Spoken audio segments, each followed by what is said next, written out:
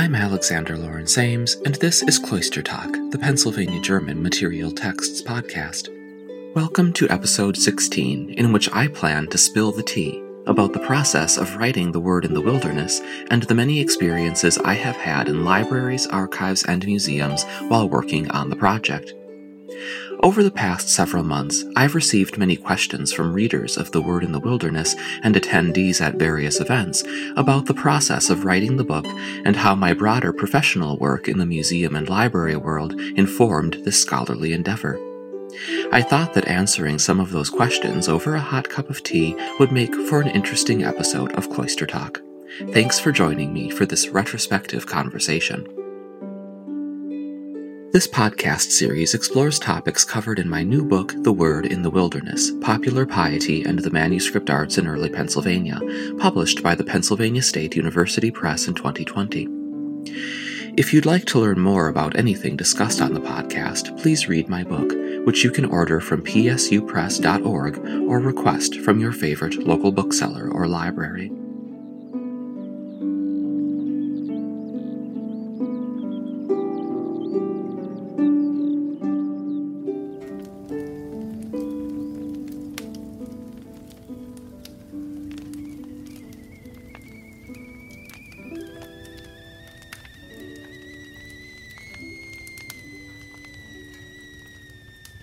Do you have a favorite place in your home where you can sit down, relax, and unwind after a long day's work? A place where some of your best thinking gets done. I'm sitting in my own version of that place right now, a comfy, overstuffed wingback chair where I did a lot of my writing for The Word in the Wilderness. This particular spot in my home is my most comfortable place to relax, reflect, and write, especially when I have a hot cup of tea within easy reach. Over the last several months of sharing The Word in the Wilderness with audiences around the world via virtual lectures and this podcast, I've received some questions from readers and listeners that I'd love to answer in depth. So today, I'm returning to my favorite writing location with a hot cup of tea in tow to dive into those questions and pour up some answers for you. So make yourself a cup of tea as well, and let's get started. The first question, and one that I have received multiple times over the last few months, is, was there anything in my own background that made me interested in this topic? The individuals who asked this question may have been wondering if I am from southeastern Pennsylvania, if I am a descendant of the Pennsylvania Germans whom I study in The Word in the Wilderness, or if I am a member of one of the religious communities whose manuscripts I study. Perhaps surprisingly to some readers and listeners, the answer to all of these questions is no. I am actually a native of northern Minnesota, have no genealogical connection to the Pennsylvania Germans, and honestly had never even really been exposed to Pennsylvania German manuscript arts prior to starting graduate school at the University of Delaware in 2012. I grew up in a German Lutheran household in rural Minnesota, which culturally certainly had similarities to the long-standing German culture of Pennsylvania, but in terms of a sense of personal cultural connection to my research topic, I actually didn't have one, which I think actually was quite useful when I began my scholarly research, in that I came to the primary sources with a fresh perspective and no prior assumptions about the manuscript arts. My first exposure to Pennsylvania German calligraphy came in summer 2012 while I was a student in the Winterthur program in American Material Culture at the Winterthur Museum and University of Delaware. I became fascinated by all the German language religious manuscripts I saw in the museum's collection, and I did a few research papers on the topic, which soon fed into a master's thesis, a doctoral dissertation, and finally my book. While there was a steep learning curve in studying the religious traditions of the Pennsylvania Germans, fortunately for me, I had taken enough high school and college German language classes to manage the language without too much trouble, and it's been a fascinating intellectual journey ever since.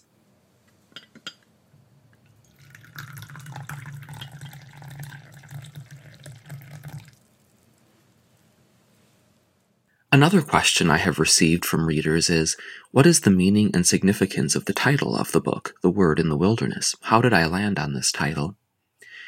This is a question I'm delighted to answer because the title of my book carries tremendous meaning for me. It actually has two broader resonances. The first is with a mystical community founded in Pennsylvania by Johannes Kelpius called Woman in the Wilderness. The second, and for me even more impactful resonance, is that the title of my book calls to mind an important essay and book written by the great scholar of New England Puritanism, Perry Miller, called Errand into the Wilderness. That title is itself a quote taken from the title of a sermon by Samuel Danforth delivered in 1670. Perry Miller, who decades after his death is still revered as one of the greatest historians of early America and the founder of American Studies and American Intellectual History, framed the New England Puritans as the originators of a distinctively American culture that eventually found full expression in the United States. He focused intensively on the Puritans and the New England region in his scholarship, which was a boon to the study of that region, but also led to the overshadowing of other geographic zones, peoples, and cultures. The title of my book, The Word in the Wilderness, is an attempt to echo Miller's book title from years ago and argue that the Pennsylvania Germans, and the illuminated manuscripts they made, deserve to be studied with the same level of intellectual sophistication that the New England Puritans have enjoyed over the generations.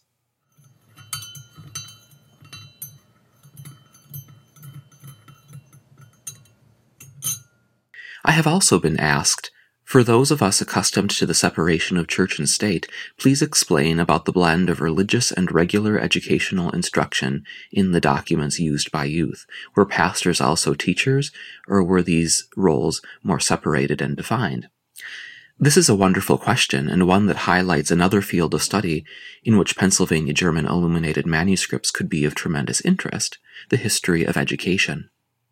The short answer is that in colonial Pennsylvania and the first decades of the existence of the United States, German-speaking sectarian communities, most notably the Mennonites, maintained their own separate rural school system in which religious instruction was a central component.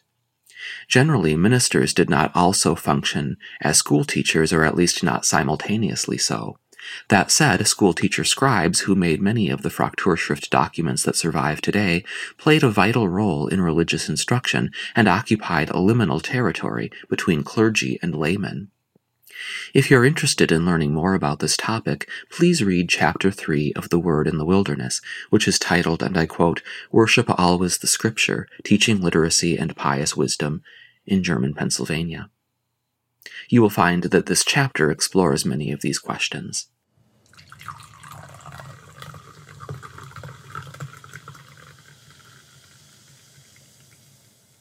Here's another fascinating question I recently received. Often, when various cultural groups live in close proximity, the assimilation is not just in one direction, but rather a gradual sharing among groups. Did the English in Pennsylvania ever seem to pick up on some of the German traditions? It's quite right to point out the porousness in diverse and changing cultural zones like early Pennsylvania, and there certainly seems to have been a fair amount of cultural communication happening in the Mid-Atlantic region in the arts between roughly 1750 and 1850, the era when Pennsylvania German illuminated devotional manuscripts were made. In my research, I haven't found a clear example of Anglo-American communities consciously adopting a devotional illuminated manuscript practice directly aligned to what the Pennsylvania Germans were doing, but it is notable that English speakers in early New Jersey engaged in manuscript practices that bore marked similarities to traditions in German Pennsylvania in the 18th and 19th centuries. You'll see an example of a New Jersey manuscript on page 55 of The Word in the Wilderness.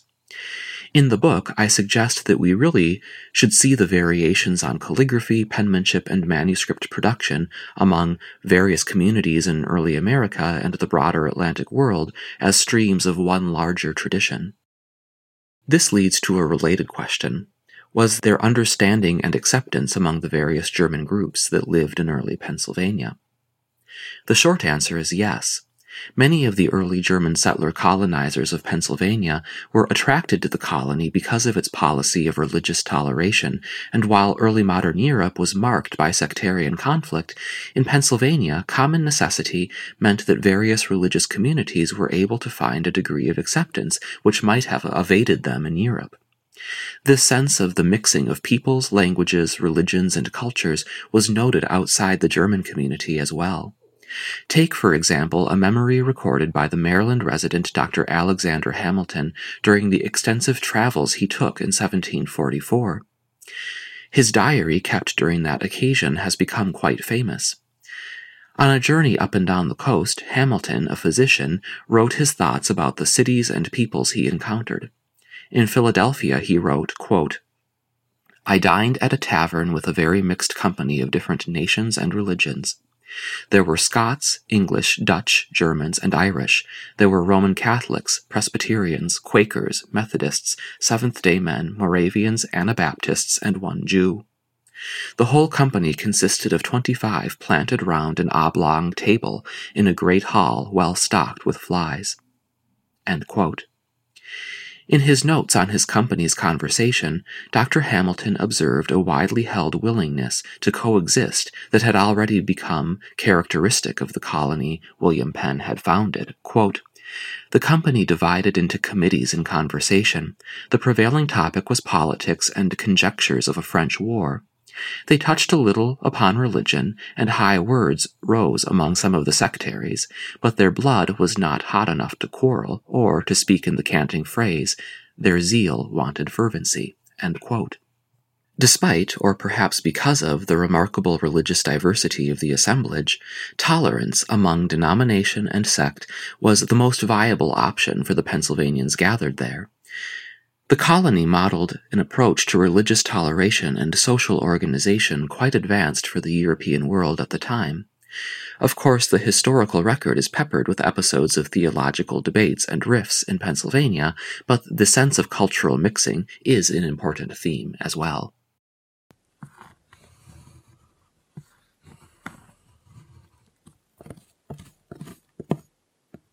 The final question I will share with you is of particular interest to me from a personal vantage point. It is, what was it like to write The Word in the Wilderness while pursuing a full-time career in the museum and library world? What advice do I have for other scholars outside of traditional academic posts for keeping their research and writing ambitions alive? First off, to the asker, thank you for noting the reality that my book has a slightly different origin story than many scholarly academic monographs. While it's common for doctoral dissertations to evolve into academic books, for me, the process of revising my dissertation into a book and seeing it through the publication process took place outside of academia as an employee in the library and museum sector in Philadelphia. I graduated with my PhD in History of American Civilization and Museum Studies from the University of Delaware in 2018 and spent much, perhaps most, of my free time over the next 2 years preparing the book. It was admittedly a bit of a challenge to start a rigorous full-time career in special collections libraries while putting the final touches on a book manuscript, but it had some real benefits as well.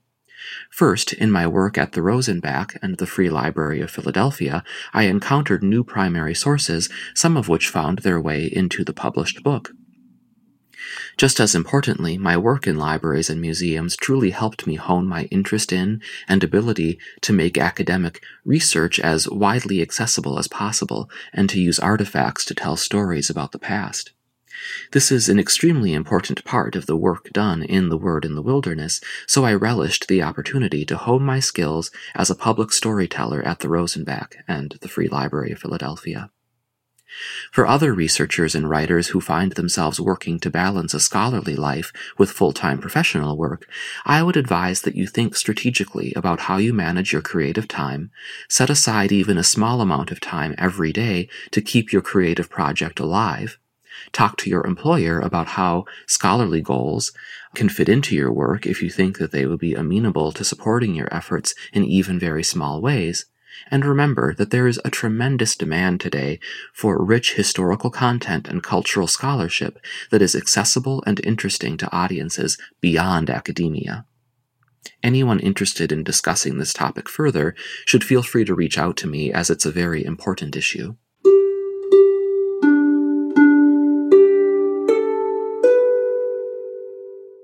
Thank you so much for joining me for this special installment of Cloister Talk, in which I have answered a sampling of the questions I have received about The Word in the Wilderness over the last several months of sharing the book with the public. I hope you have enjoyed this opportunity to learn more about the book itself and the process of writing it. If you'd like to learn more about anything discussed on the podcast, please read my book, which you can order directly from psupress.org or request from your favorite local bookseller or library. Please note that Penn State Press is a nonprofit scholarly publisher and part of the Penn State University Libraries. Your purchase of the book supports the work of nonprofit peer-reviewed academic publishing, a vital component of the United States information landscape in the 21st century.